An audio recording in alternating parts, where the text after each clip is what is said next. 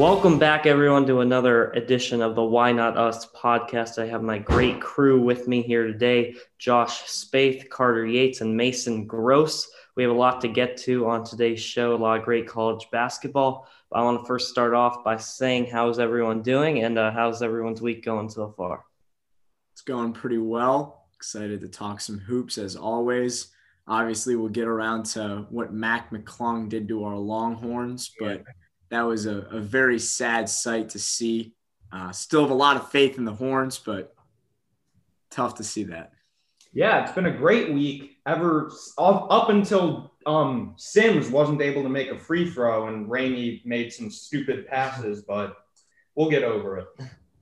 Yeah, I'm doing great today. I've been waiting all day. Got a lot to say. I've been on my computer, scouring the web for stats. So much so I had to put on my blue light glasses because walked outside for a second today and my eyes felt like they're about to burn out of my head. But I've been preparing for this. I'm ready to go. That's what I like to hear, Carter. We'll get right into it with our first topic of discussion. After the first 2 weeks of the conference season, other than the typical incredible teams of Gonzaga and Baylor, any teams stand out to you for you guys and maybe even possible Final Four contenders? I'll start with Josh on this one.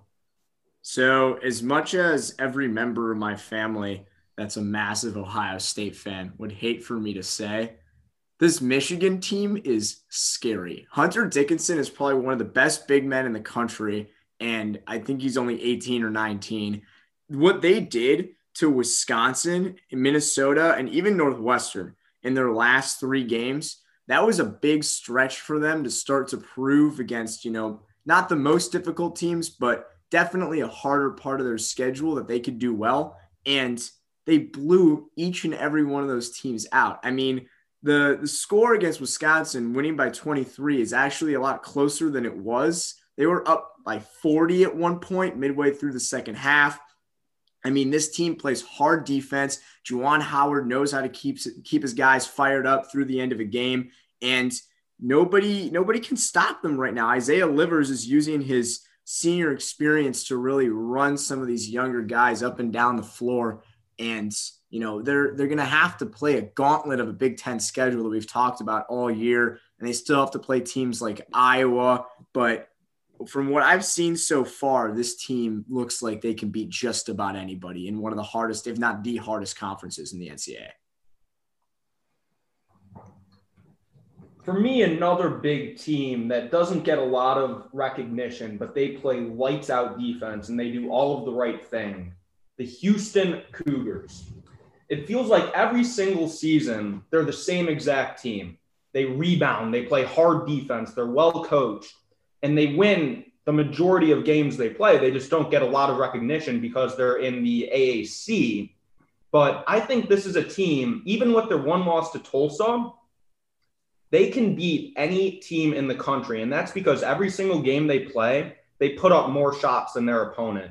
And the only reason they lost to Tulsa is they shot 35% and they had 11 turnovers, which is a lot for Houston. But this is a very dangerous team. I think they're very capable of running the table in the AAC and maybe sneaking in as a 1 seed in the NCAA tournament.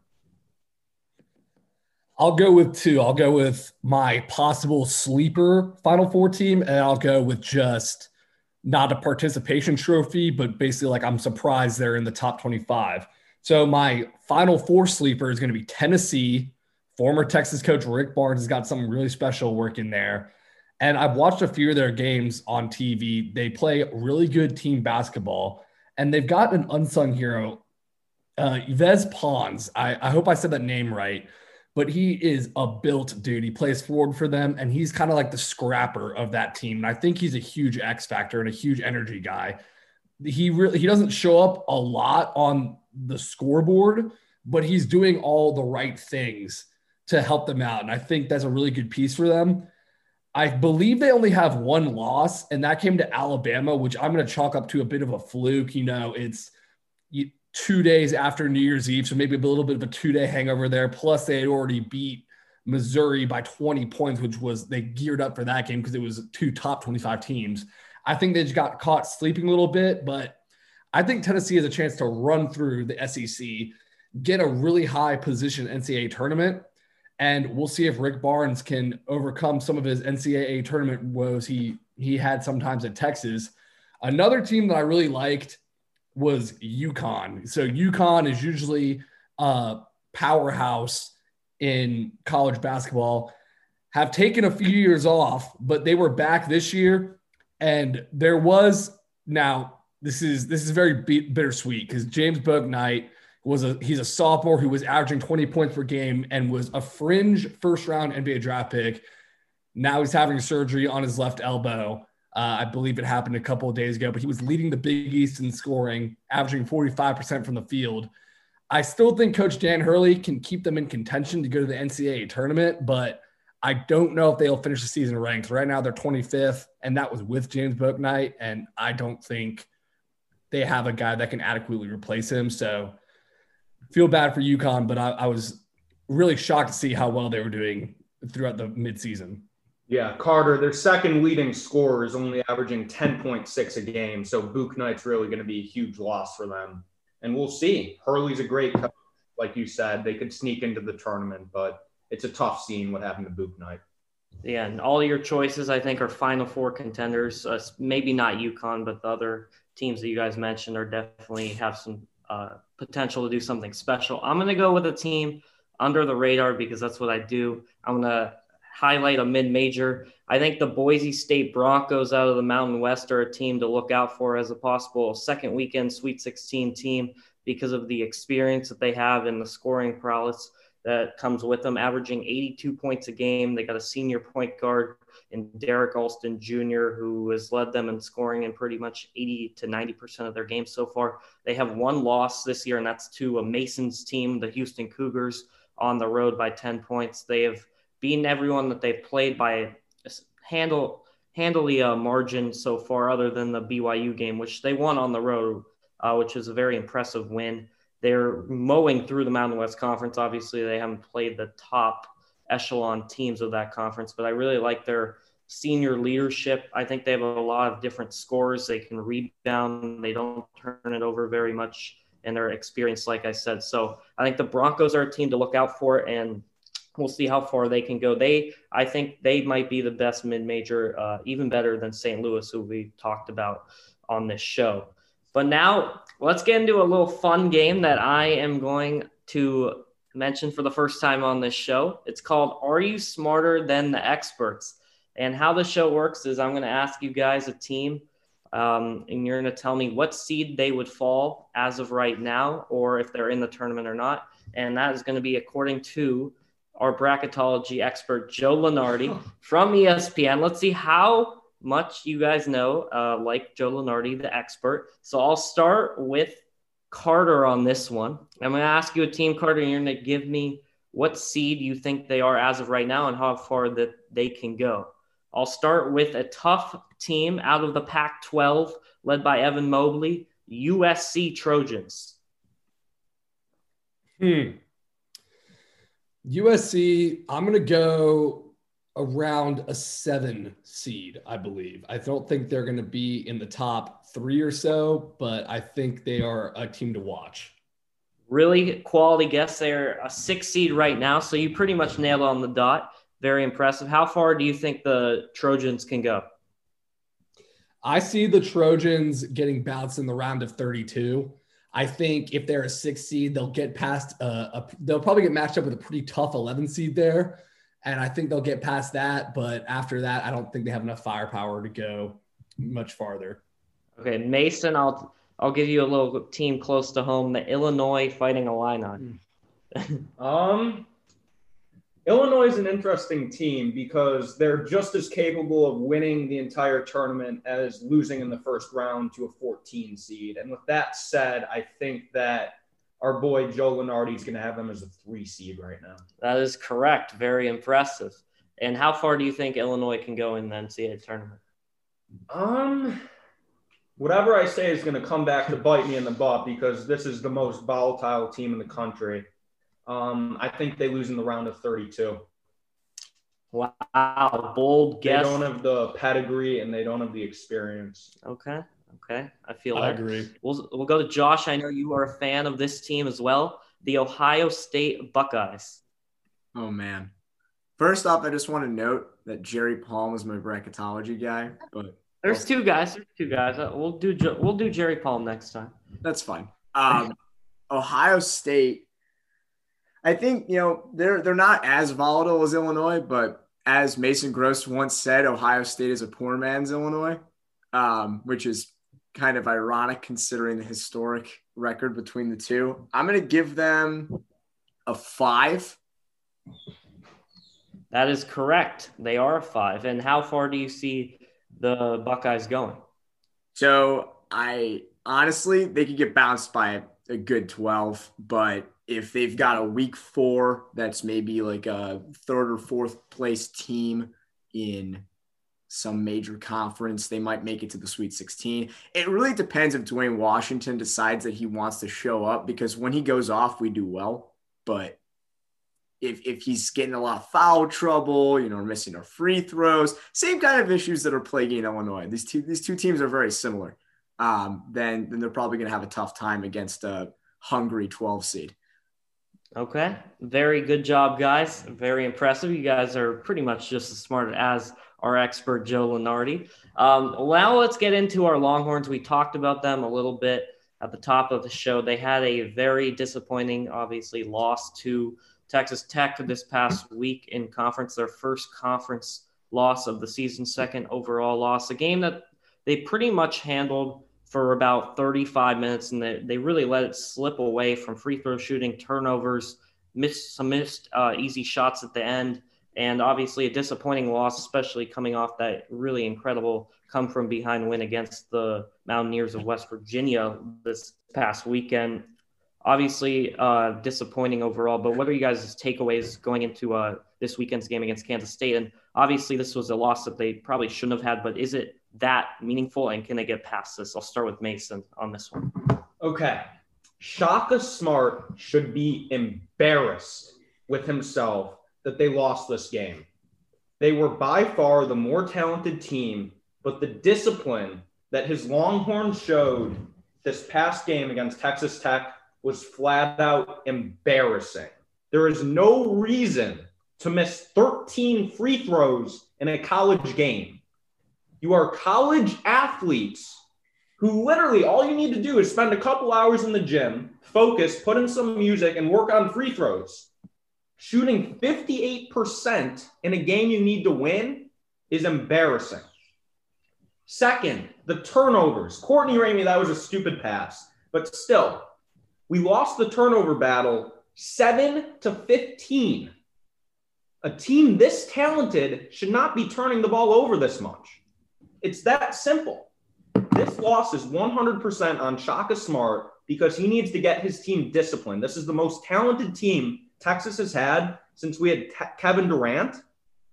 And it's really on Shaka to right the ship. Hopefully, he can use this as a learning experience, and that'll show how good a coach he really is. If Texas is able to bounce back from this and not lose games, they should win against Kansas State, Iowa State, and maybe even TCU.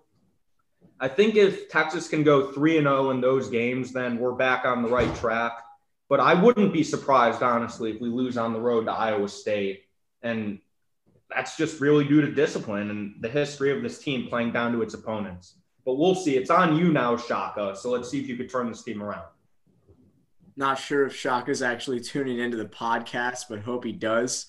I think that, Mason, you touched on a lot of good points there. But, since that 25-point win against Kansas, just looking at scores alone, you can see this team's confidence going in and reflecting on the box score with, close wins or, not the biggest wins, only beating Iowa State last week at home by 6 in a game where, it was still kind of close down the stretch. Iowa State's one of the worst teams in the conference. You're supposed to absolutely destroy these teams, especially coming off of a huge win at Kansas. But I think the discipline's a huge component of this. I think Tech, by the way, is a really, really good team. They've got only 3 losses this year to a very feisty Oklahoma State team that honestly could have taken us to overtime when we hosted them, which is what happened to Tech They lose to Kansas by a point, and they lose at Houston, which is, of course, another solid game. So I don't want to downplay Tech at all. I think that they're a very tough team, but you're absolutely right. We were winning this game for just about the entirety of it. Really came down the stretch to see how we were going to close out. And, it did not end up the way that it did against West Virginia. And I think that win was very impressive, but down the stretch, we played like a team that knew that they needed to hit a tough shot with a few seconds left. But you have to put yourself in a position for that to happen. Inbounds passes where Courtney Ramey doesn't even look before he passes the ball directly to a Red Raider with less than a minute left. That can't happen. What I don't understand is Kai Jones plays 15 minutes in this game. I understand Jericho was 5 of 7. He was a great big body presence to have, but in so many of our wins this year, we've been able to go to our bench, go to guys like Kai Jones and get them in the game. But I don't understand why he barely played, and I really don't understand why Jericho was on the floor for so long. Shaka could have easily seen that Jericho was missing free throw after free throw and said, you know what? He could play for 25, 30 minutes, but the last 3, I should probably take him out because it's a great strategy to follow him. And that's exactly what Chris Beard did. So I think it was a hard play game. Looking forward to our finale in Lubbock, but should have won that. I said on last podcast that I was ready to get hurt again. I tried to be tempered in my expectations. I tried to not get excited. And the second I got excited, I wake up in the middle of the night with night terrors from Mac McClung's snarling face on my television screen. Wow. I mean, what a shot by McClung. It hurt. It hurt bad, and I'm sure it hurt for the players. But I will spin zone. I'll take the positive route, and I'll say I think Texas needed this. I think we needed a bit of a wake-up call because Andrew Jones's late heroics in the West Virginia game masked that the team has not been playing and clicking on all cylinders. You talked about it, Josh, ever since that Kansas game where they had their undoubtedly the best game of the season.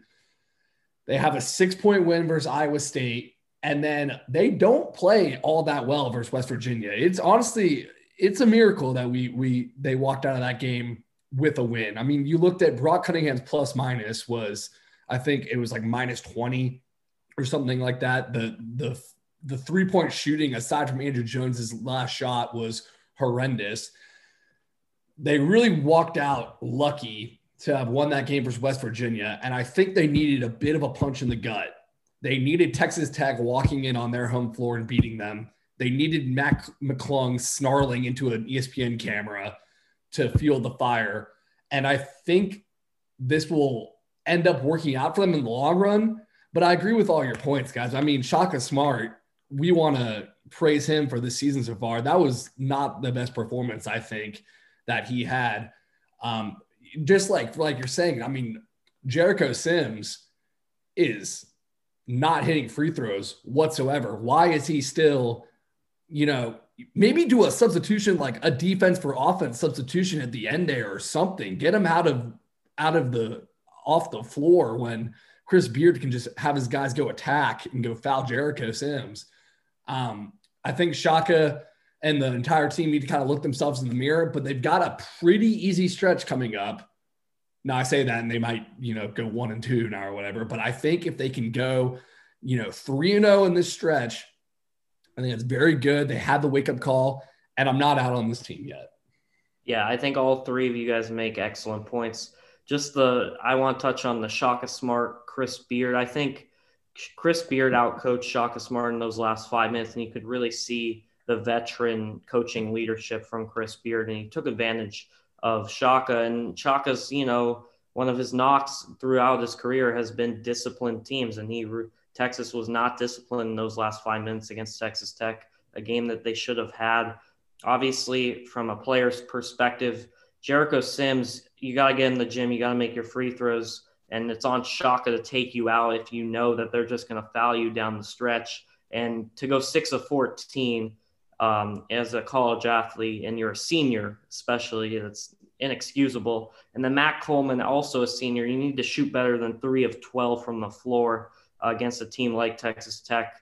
And obviously it hurts and pains me that the player that won the game for Texas Tech is Matt McClung, because he's one of the most annoying players in college basketball. Reminds me of Grayson Allen from Duke a few years ago. But obviously I'm glad this happened in January and not in March. And hopefully we can learn from the experience. And obviously, as Carter mentioned, our stretch coming up, 3 very winnable games. I think it's very important that we not just win, but play well, kind of kill at least 2 of these 3 teams and build our confidence back up, because we play Baylor in a few weeks' time, and we're going to need all our guns going at them because they're one of the best teams in the country. And this is a game that you can really learn from. You can go 2 ways. You could kind of fall apart a little bit, or you can build from it and get it better as a team.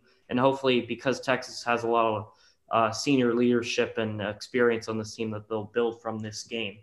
I want to know real quick, I think they will build from this game.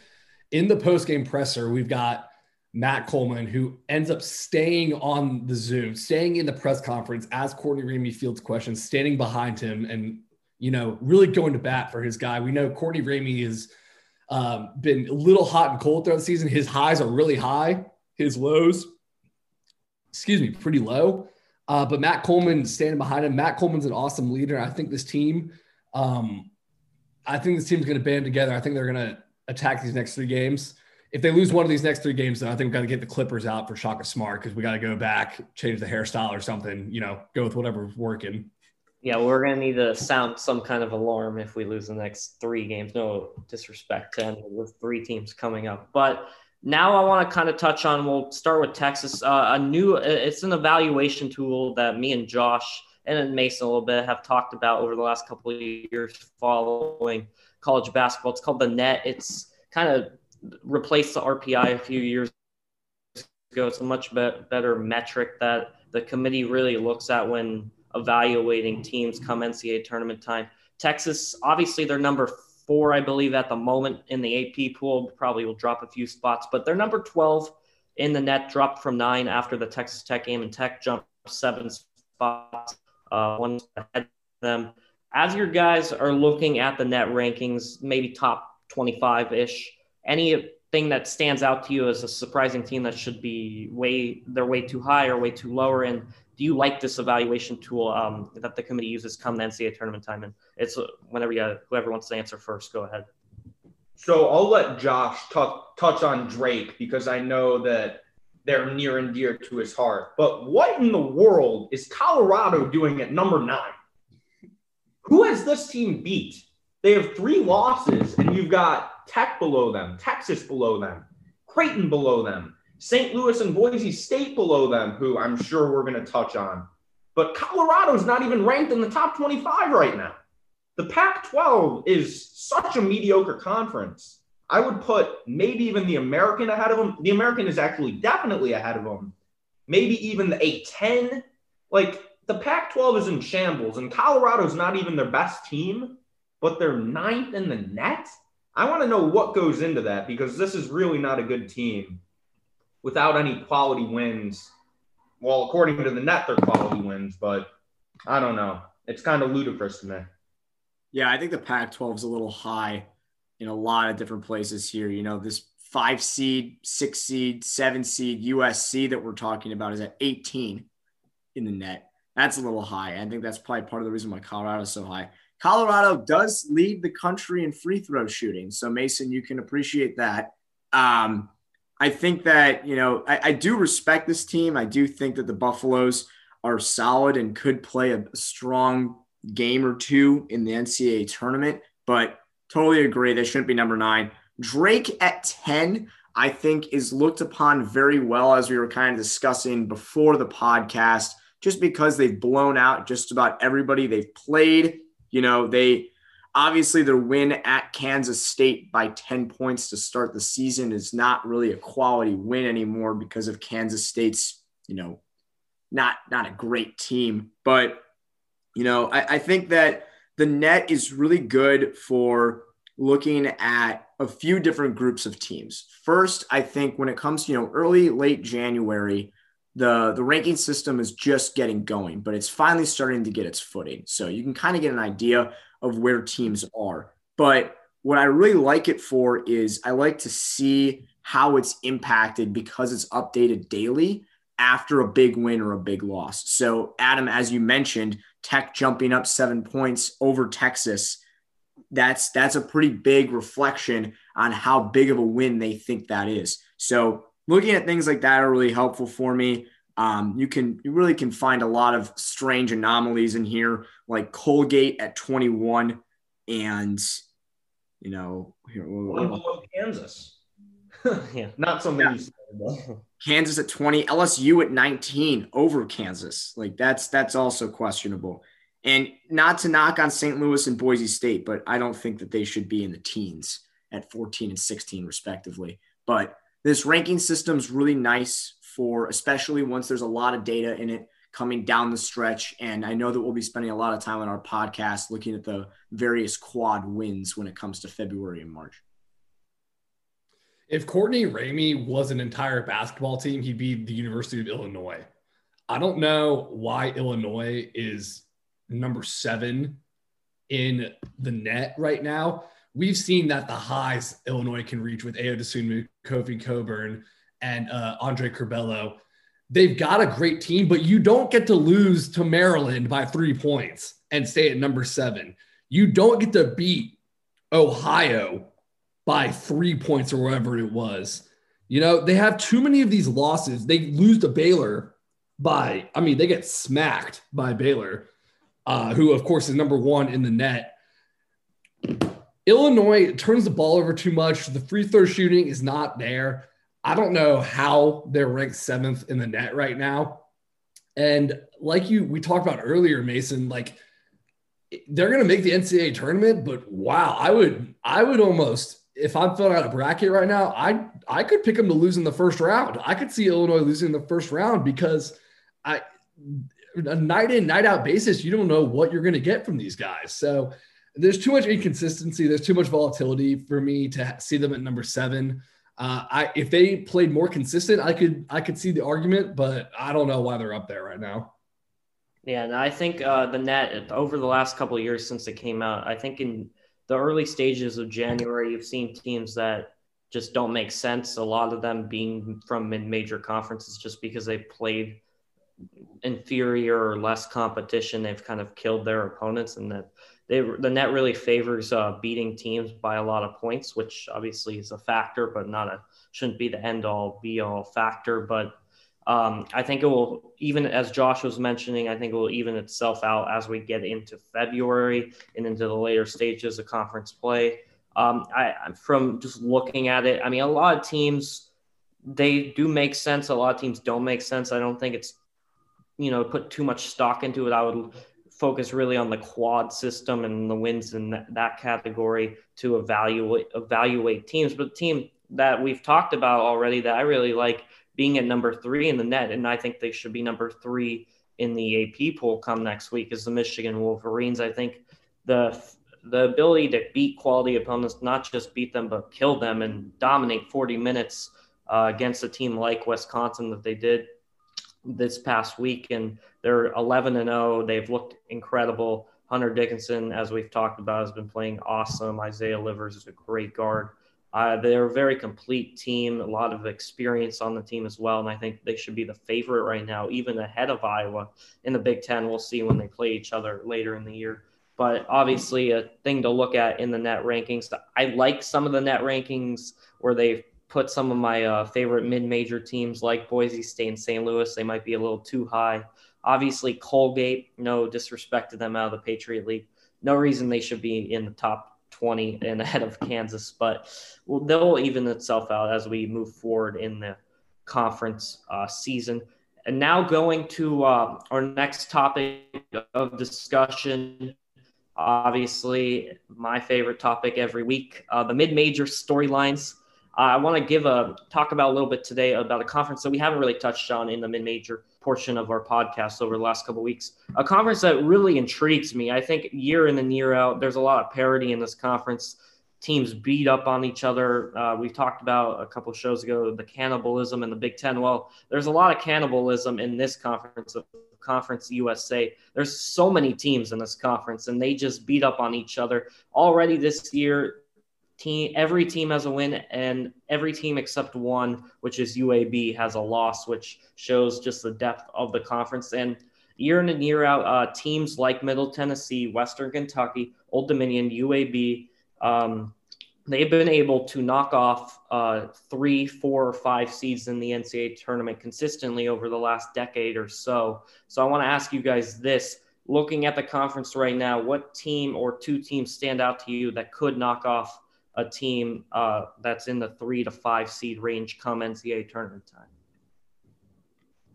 For me, it's Western Kentucky because of Charles Bassey. I mean, you rarely, if ever, are going to see a player with that much talent play in a conference like this. And when you've got a player this talented and a team that's grown accustomed to him as the season goes on, with that type of continuity and that type of talent, they could give any sort of team a scare. I would love to see a Western Kentucky team play Illinois or Ohio State in the first round and see how that goes. Because if you catch one of those teams on a bad night, like we've mentioned, anything is possible. And with the talent of Charles Bassey and Western Kentucky, I think they could do it if they're able to win this conference. I think I'm probably going to go with UAB here. As you noted, they're the only team in Conference USA that has yet to lose a game. They've only played 2 games against Southern Miss, and those were just fine. This team hasn't had a super difficult schedule. Their only loss is to a very solid Chattanooga team by 3 points. They've got a game tonight and tomorrow against Charlotte. Actually, they're in the midst of their game at Charlotte right now, and they're up 37-11. It's almost halftime. But I think this team has got a lot of good scores. They play good defense. They've got a few guys that all average over 10 points, including senior Michael Ertl from Indianapolis and Jalen Benjamin, who's a sophomore from Raleigh. Small guy, only 140 pounds, but he's scrawny. He'll fight for a rebound or two. You know, I think that when it comes to most of these conferences, as we kind of talked about with Missouri Valley, I kind of see the conference tournament for Conference USA very similarly. You might have a few early favorites going into the conference tournament and then see a 5 or 6 seed come out of that, get a decent seed, and still be like Middle Tennessee as a 15 and upset a 2-seeded Michigan State. So we'll really have to see and continue to follow this conference down the stretch, but I'm excited to see what they can produce. So are we doing teams from Conference USA only here? You could throw out another team if you want. Well, okay, I'll go Conference USA, and then I'll talk about another team that I think has a chance to make some noise in the tournament. My Conference USA team, and okay, both these teams, let me preface this, both for the same reason. Conference USA team is Rice, okay? So Rice is led by 2 guards. They've got, hold on, let me pull this up real quick. Let me remember these guys' name. Quincy Olivari, who's a sophomore guard, and then they have Travis Avi, who is another guard for them. They're both the 2 main scorers on the team. Olivari is averaging 16.2 points per game. Avi is averaging 15.8 points per game. But get this, their 3-point percentages are 48.7% and 41.7% respectively. I think that this year in the NCAA tournament, teams that can shoot the 3 at a high percentage have a way better chance to knock off one of these more volatile Power 5 teams at any given night. You don't really know what you're going to get from them. I don't know if Rice, when the last time Rice was in the tournament was. I don't know if they've ever been to the tournament. Showing some love right now to a Texas school here. But I think that they have the guard play that's necessary to make some noise in the NCAA tournament. And then also they've got a forward who's averaging 9.4 rebounds a game, Max Fieldler. He's averaging 12.5 points, 9.4 rebounds a game. So very balanced team here. And then another sneaky sleeper team I have. They're awesome in football always, but I'm going to go North Dakota State. I think they have a chance to get in the tournament and maybe make some noise for the same exact reason, the 3-point shooting. Let me read off these 3-point percentages from their top 4 scorers. We got 40%, 37.5%, 45.8%, and 41.4%. We've got 3 out of their top 4 scorers shooting at least 40% from 3-point range. These guys can shoot it out of the gym. And looking at their schedule, even more impressive, they lose to Kansas by 4 points back on December 5th. And then they lose to TCU by 7 points. It shows you that they're hanging tough with these Power 5 teams. And I think they've got a chance if they make into the NCAA tournament to pull an upset. And I like your take, Carter. North Dakota State the last couple of years has been a quality team. 2 years ago, they played Zion and Duke, and they were down just a possession at halftime. And then last year they won their tournament before COVID, obviously, and they were a potential sleeper 15 or 14 seed to make some noise. So I like that pick. From the Conference USA, I'm going to mention a team they've done before because I was there in person when they upset Wichita State, a 4-13 game. It's the Marshall Thundering Herd, and Gerard West was on that team, and he's their second leading scorer with 13.4 points a game. He is a senior point guard. I think he is an incredible player. And then they have a junior guard that just came on to the spotlight, really, Tavion Kinsey, who averages 21 points a game with 6 rebounds, does it all for Marshall. And they have had some quality wins already. They're 7-2 overall. They beat a quality Louisiana Tech team, and they hung tough with a really good mid-major in Toledo where they lost in overtime. And they also have a nice win on the road at Wright State, favored out of the Horizon League. This team has the experience. They're very well coached. The coach also does not wear nice clothes. He wears T-shirts to every game, which I like. I'm not a very, fancy dresser myself, so I respect that out of him. But this team can shoot the ball out of the gym. Pretty much every team in Conference USA can shoot. And as we talked about in this tournament, anything can happen. They just got to get playing good basketball in March, and then if they can win 3 games in the conference tournament, they could be a scary 14 seed. I see them around. Obviously, Mason mentioned the favorite, Western Kentucky. I think a Marshall-Western Kentucky final Conference USA would be an incredible game, and it's happened before they've played each other. So I'm looking forward to that. And before we get off to the games to watch, Carter, I know you just shared your team, North Dakota State, from undefeated so far in conference play. Any other undefeated conference play teams from mid-major conferences that stand out to Mason or Josh so far through middle of January? I'm still riding the Winthrop wave. Okay. They've looked pretty solid.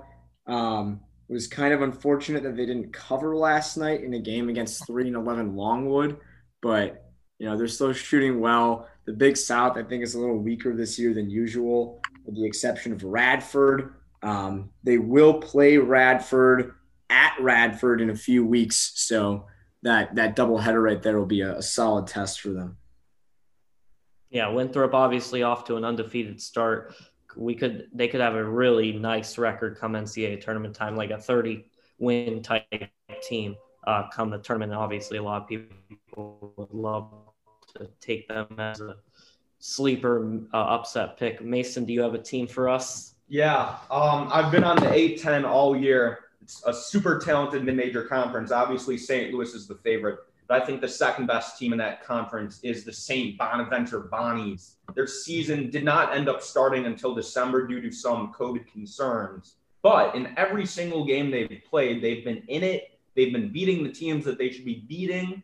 And their one loss is to Rhode Island, which I would compare them to like an Indiana or a Purdue in the Big Ten, where they're not going to win all of the games they play, but they're super talented and can really beat anybody. But the St. Bonaventure Bonnies, they've got some real experience on that team. They're making noise in the A-10.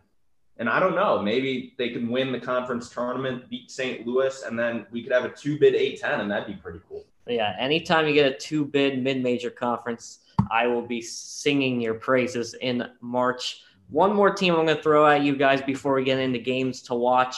It's out of the Southern Conference, one of my favorite mid-major conferences. It's the Furman Paladins.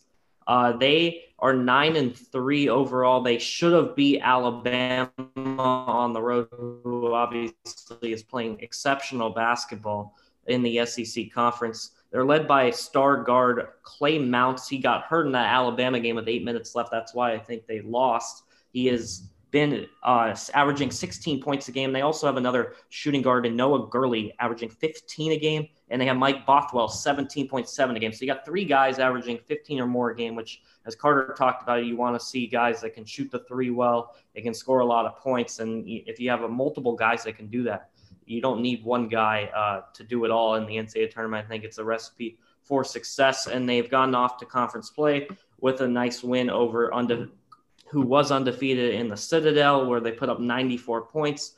As Josh mentioned, they beat a quality Chattanooga team, and they also beat a quality Mercer team. So they're off to a nice 3-0 starting conference play. My game that I'm going to be looking for them to get a look at them come tournament time, I'm looking at their game against Wofford and UNCG. I think if they can beat those 2 teams, they are definitely a tournament-type team. As you can remember, a few years ago, they went to Villanova and upset them. And a lot of those same players are on this year's team. So I really like them to make some noise come NCAA tournament time. I think one more thing I just want to add about Furman is just looking at their numbers of scoring. They're averaging 86.5 points per game. Pretty good. And their players, in terms of those 3 games that they've played, 2 of those games, as you noted, in conference so far are pretty difficult. Clay Mounts is averaging 21 points a game. Bothwell had 18 and Gurley had 18. And Mounts and Bothwell are a little bit better shooters than Gurley in that they have shot 60% and 57.5% respectively from the field. And from 3, Mounts shot 50% from the field and Bothwell shot 40% from the field against 3 solid conference contenders. And it's only 3 games, but this team can really score. They dropped 118 points on South Carolina State. So excited to see what they've got in the tank.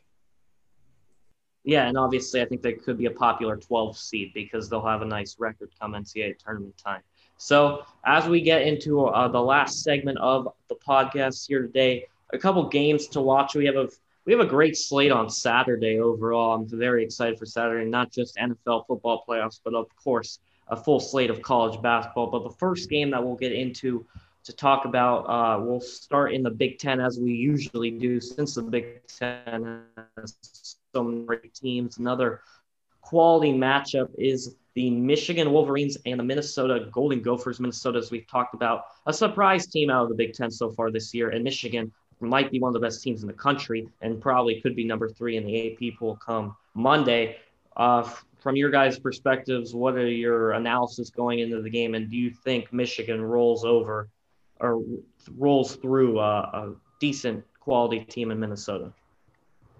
Well, Michigan beat them by 25 points 2 games ago, so I don't know if it's going to be that much of a blowout, but this team is playing with some serious confidence, and Michigan has ran through those mid to upper echelon Big Ten teams so far, so I'd expect more of the same here. Yeah, I think that this is really the game that differentiates Michigan from Iowa.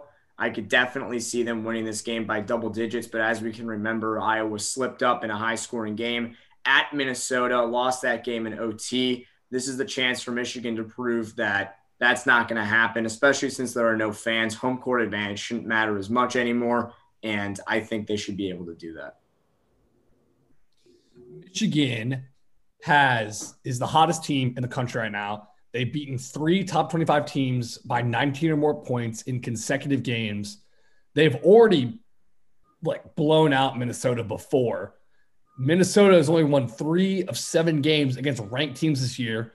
And for that reason, I think Minnesota's going to keep it close because all logic says that Michigan's going to blow them out just like they've blown out everyone else so far. And Minnesota is one of those volatile Power 5 teams that doesn't always come to play versus ranked opponents. I think Minnesota is going to keep this one close because they're undefeated at home this season, 10-0 on the year. But I think Michigan stays undefeated and keeps on rolling. Yeah, I think this game could be close, but I think Michigan and their defense really stands out to me. They've only allowed one team in the Big Ten so far to score more than 70 points, and that was Maryland, who scored 73. They played Minnesota earlier this year, and they won 82-57 in that game. So a rematch here as well. They held Wisconsin, as we talked about, to 54 points a game. They held Northwestern, who was hot at the time, right after New Year's, to 66 points. That kind of started Northwestern's spiral a little bit, but I think Michigan rolls. They're too talented. They're too well coached. I think they're clearly right now the third best team in the country. Going to another Big 12 game, we talked about Texas Tech and Matt McClung and how annoying Matt McClung is. They play a huge game this weekend against Baylor. The Baylor Bears, number 2 in the country, Texas Tech, top 15 team. Can Texas Tech ride the momentum from that Texas win this past week and upset Baylor, or do you think Baylor rolls Texas Tech in this top 15 matchup? This is going to be a blowout. Mac McClung's going to get a reality check. The talent differential between these two teams is really not even close. And the defense that Baylor plays compared to the defense that Texas plays, well, let's just say Mac McClung is not going to go for 20 points against Baylor. I could see him shooting a good 20-25% in this game. That's pretty low. I do agree with you, though. I think that Baylor's got a good chance to absolutely wipe Tech. The one thing that I will note about this is that since Baylor played Illinois on their home court on December 2nd, they've played no one. They've had no problem walking through a lot of not so great to Stephen F. Austin level non-conference games. And then in conference, their toughest game so far, I guess, was at TCU, and they won by 18. I just don't see, any challenge that they've had recently. So, luckily they did not have their game against West Virginia this past Tuesday. That was postponed due to COVID concerns within the Mountaineers program. But that game would have been a really interesting indicator to see where Baylor is at coming into Lubbock. It's hard to win any game in Lubbock. So I'll give Tech the benefit of the doubt and say that they keep this one close. But, after some free throws, Baylor could probably still cover the 5.5 spread that Vegas has. Well, that's exactly the point I was going to bring up, Josh. I mean, looking at Baylor's schedule, they really haven't played, like you said, anyone since that Illinois game. And yeah, they're the number 2 ranked team in the country. They're now the last team that's unbeaten in the Big 12, but they've gone through basically all the cupcakes already that the Big 12 has to offer. So West Virginia was really going to be their first test, and now it's going to be Texas Tech. I do think having that game against West Virginia postponed actually is going to help them versus Tech. They're going to be very fresh. They've had basically a week off. And I think Tech's going to be a little emotionally drained, to be honest, after that come from behind victory against Texas. And I think they're not going to come out as fiery as they normally would like. I think Chris Beard is going to try his hardest to coach them up and keep this game close. But I think Baylor's going to roll here. And I'll get a little bit of a, secondhand enjoyment from watching Baylor hopefully take down Texas Tech a little bit. But I think Baylor is still the best team in this conference. And even though they haven't really played many people, I think they still are going to have no problem with Tech here. Yeah, and I was going to make a bold claim for this game and say that Texas Tech knocks off Baylor, but I really don't see it happening. So my bold claim for this game is star player, everyone's favorite, Flo Thamba, has 10 points or more, only averaging 4 points a game and does not play very much, but hopefully he has an incredible game for Baylor, and Baylor smokes Texas Tech for what they did to our Longhorns this past week. I think Baylor is the second best team in the country, and Jared Butler and Masio T are going to be way too much for Texas Tech to handle. And as Carter mentioned, I think they are going to be emotionally drained from that game this week against Texas. I think Baylor comes in and wipes out the Red Raiders, even though it is at Texas Tech. A game that we're going to be talking about now, we haven't really talked a lot about the ACC other than teams like Duke and North Carolina, but this is where game day is going this Saturday. It's a top 20 matchup between maybe two of the ACC favorites, between Clemson and Virginia. Obviously, Virginia, we haven't really talked about them a lot because of when they lost that game early in the season to San Francisco, but they're quietly 8-2 and 4-0 in the conference, right at the top of the ACC standings where they usually always are. And Clemson, surprisingly, has snuck up to number 12 in the AP poll, and they're 9-1 overall and 3-1 in conference. Obviously, a huge game for the conference standings. Who do you think takes this one? And does Clemson have what it takes to be one of those teams come March to make a second weekend, or are they just a lot of hype right now? I'll start with Josh on this one. We've talked about it a little bit before this, but Clemson being number 12 is probably the sneakiest thing the AP poll has done to us in a little while. I really don't see a very high quality win on their schedule, with the exception of maybe a solid performance hosting Florida State or an 8-point win at Alabama. The major other challenge they had was at Virginia Tech. That was a solid game, but they lost by 6. Frankly, I think that the fact them being favored against a Virginia team that I think is the best, if not the second best, to Virginia Tech in the ACC, then Clemson being favored is really a trap play here. I think that, this is their time to absolutely prove me wrong for doubting them on the pod, but I don't understand how they're going to put up points against this Virginia defense, which has done a great job this year with the exception of that blowout versus Gonzaga, but that's Gonzaga. I don't know. I don't see a lot coming from this Clemson team. Maybe I'm wrong, but I really just think that they haven't done a lot in the past. This is a year where they've probably got a hot start, and I could easily see a cool off. Josh, I'm going to push back on that a little bit. You said Virginia's defense is going to stifle them. This is probably the worst defensive team that Virginia's had in recent memory.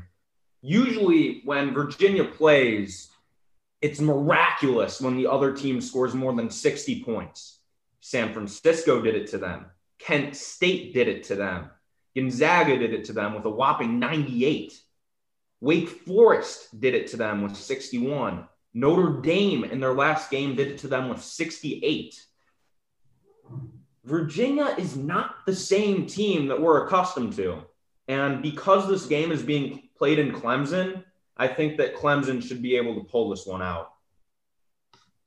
It seems like the College Football Playoff Committee has now transitioned into doing the AP poll for college basketball, because I have been, diligently watching college basketball over my winter break. I wake up hungry and I feast on college basketball. And then all of a sudden I got to look at Clemson at number 12 in the country for no apparent reason.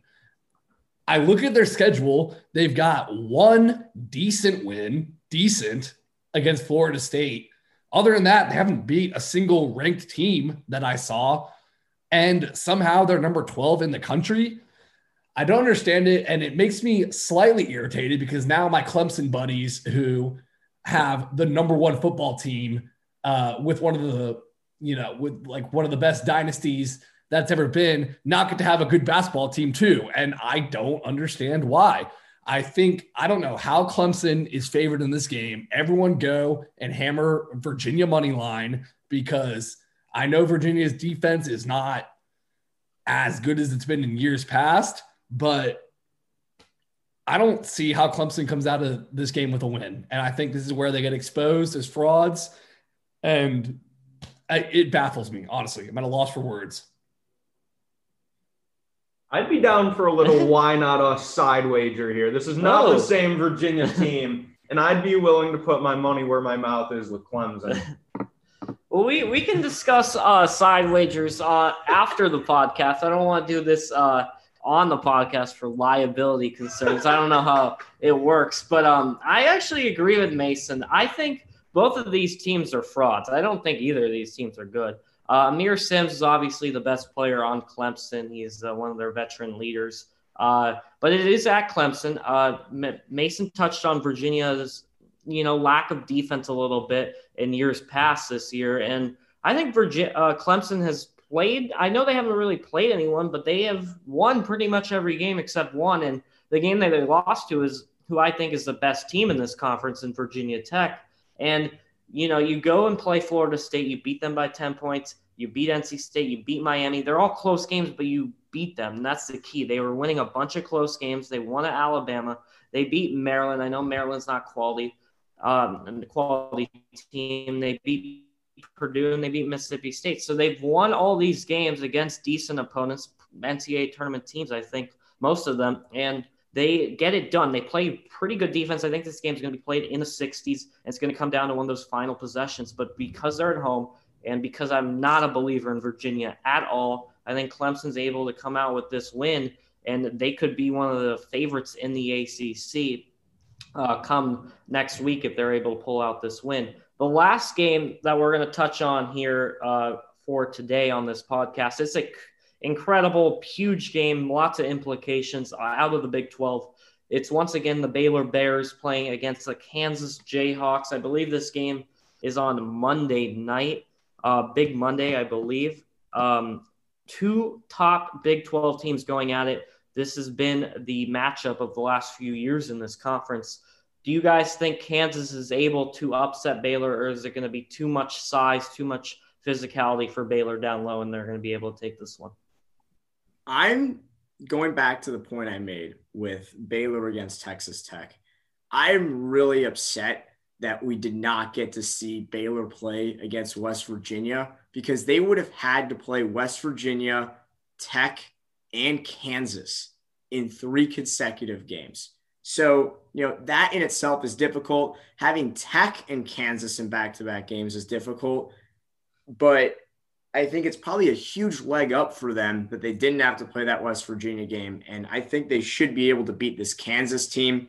Kansas has not looked as strong as they have in recent years. As I mentioned in the past, I think that Oklahoma State is a very feisty team that's going to keep it close to just about anybody, but they got the better of them. They almost lost to Oklahoma at home. They kind of fell apart down the stretch in that game. And then, of course, they lost to us at home by 25. There's a lot of good scorers on this Kansas team like Marcus Garrett, but when they went, not saying that Texas and Baylor are even on the same playing field, but the size that Baylor has is a lot bigger than some of the teams that Kansas has been able to get the better of. And because of that, I think Baylor should have no problem with this Kansas team. I agree with you, Josh. Kansas matches up with pretty much any team in the country except for a team like Baylor or Gonzaga, because the size is just going to be way too overwhelming for them, and the physicality of this team as well. Kansas has a lot of flashy offensive weapons, like you mentioned. They've got Jalen Wilson. They've got Agbaji along with Garrett and McCormick, but McCormick is going to be exposed against this Baylor front court, and I just don't think it's going to be pretty for them. But still watch out for Kansas, because they do have a lot of offensive firepower. It might not be on display in this game, but going forward, they are one of the most dangerous teams in the country. I think that Kansas is going to beat Baylor. And I think this, not because of any of these smart reasons that you guys so eloquently laid out, but just because I think the anarchy in college basketball. I think Baylor is having their first real test versus Texas Tech. I think they'll get through that one. But I think having to play Texas Tech and then Kansas back-to-back after kind of having an easy ramp-up time is going to come back to bite them a little bit. And I think this might just be wishful thinking, honestly, because Baylor's at the top of the Big 12 right now. But I think they're going to slip up here, and I don't think they can run through this conference unscathed. I think this is one of these games where it's going to come back and bite them. And then, anarchy in college basketball, anything can happen. Yeah, and I actually am going to agree with you, Carter, because of the fact that you have to play 2 top 15 teams, both on the road within a 2-day period, basically, Saturday and Monday, though. Not a lot of layoff time with that game. And I think Baylor is going to use a lot of that energy and take it out on Texas Tech. And they're not going to have a lot left in the tank for Kansas, who I think is going to be ready to go. They're always ready to go when they play at Fog Allen. Obviously, they had a disappointing game against our Longhorns, which is a rare beatdown at home for Kansas. But Kansas at home, they're always a team that you can count on. I think their three-point shooting is going to have to play well, and I think they will shoot well. I think Christian Brown, as I now know his last name as, will shoot very well in this game. I think, as Mason mentioned, Jalen Wilson will have a very good game. And McCormick's obviously going to have to step up. I think the key for Kansas, you cannot get him in foul trouble because he is one of their only big guys down low in the perimeter. I think Kansas actually comes away with this win, Carter. I agree with you. And it'll be a big win for Kansas, and it will kind of shake up the Big 12 standings a little bit and give Texas Longhorns a chance to get right back into it after that Texas Tech loss. I know, Mason, do you want to say something as you're looking up stuff on? Yeah, I don't know if my app's lying to me, but I'm seeing this is actually in Baylor. Oh, it is in Baylor. Yeah, and I think that's going to be a deciding factor too. This is a tough team to beat anywhere in the country, but especially at home. So good luck, Kansas, traveling to Baylor. I will still stick with my opinion. I do think Kansas will pull it out, even though it is at Baylor, but that does change a lot. But overall, a lot of good games this weekend. It should be exciting as we move forward in conference play. As always, a lot of great insight from my crew here with Josh, Carter, and Mason. I want to thank all three of you for being on today's show. Incredible insight as always. And our new thing to end every podcast, I will say this: stay positive, test negative. We will see you next time.